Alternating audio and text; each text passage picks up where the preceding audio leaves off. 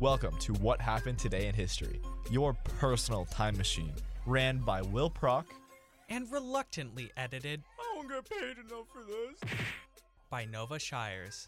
Every day is a moment in history, and we are here to bring you today's. I pay you $20 a year, 7 cents a day.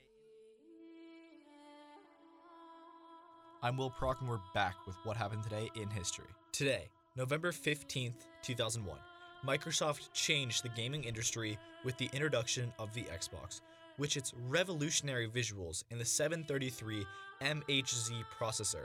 This sleek black console completely changed the game-playing landscape.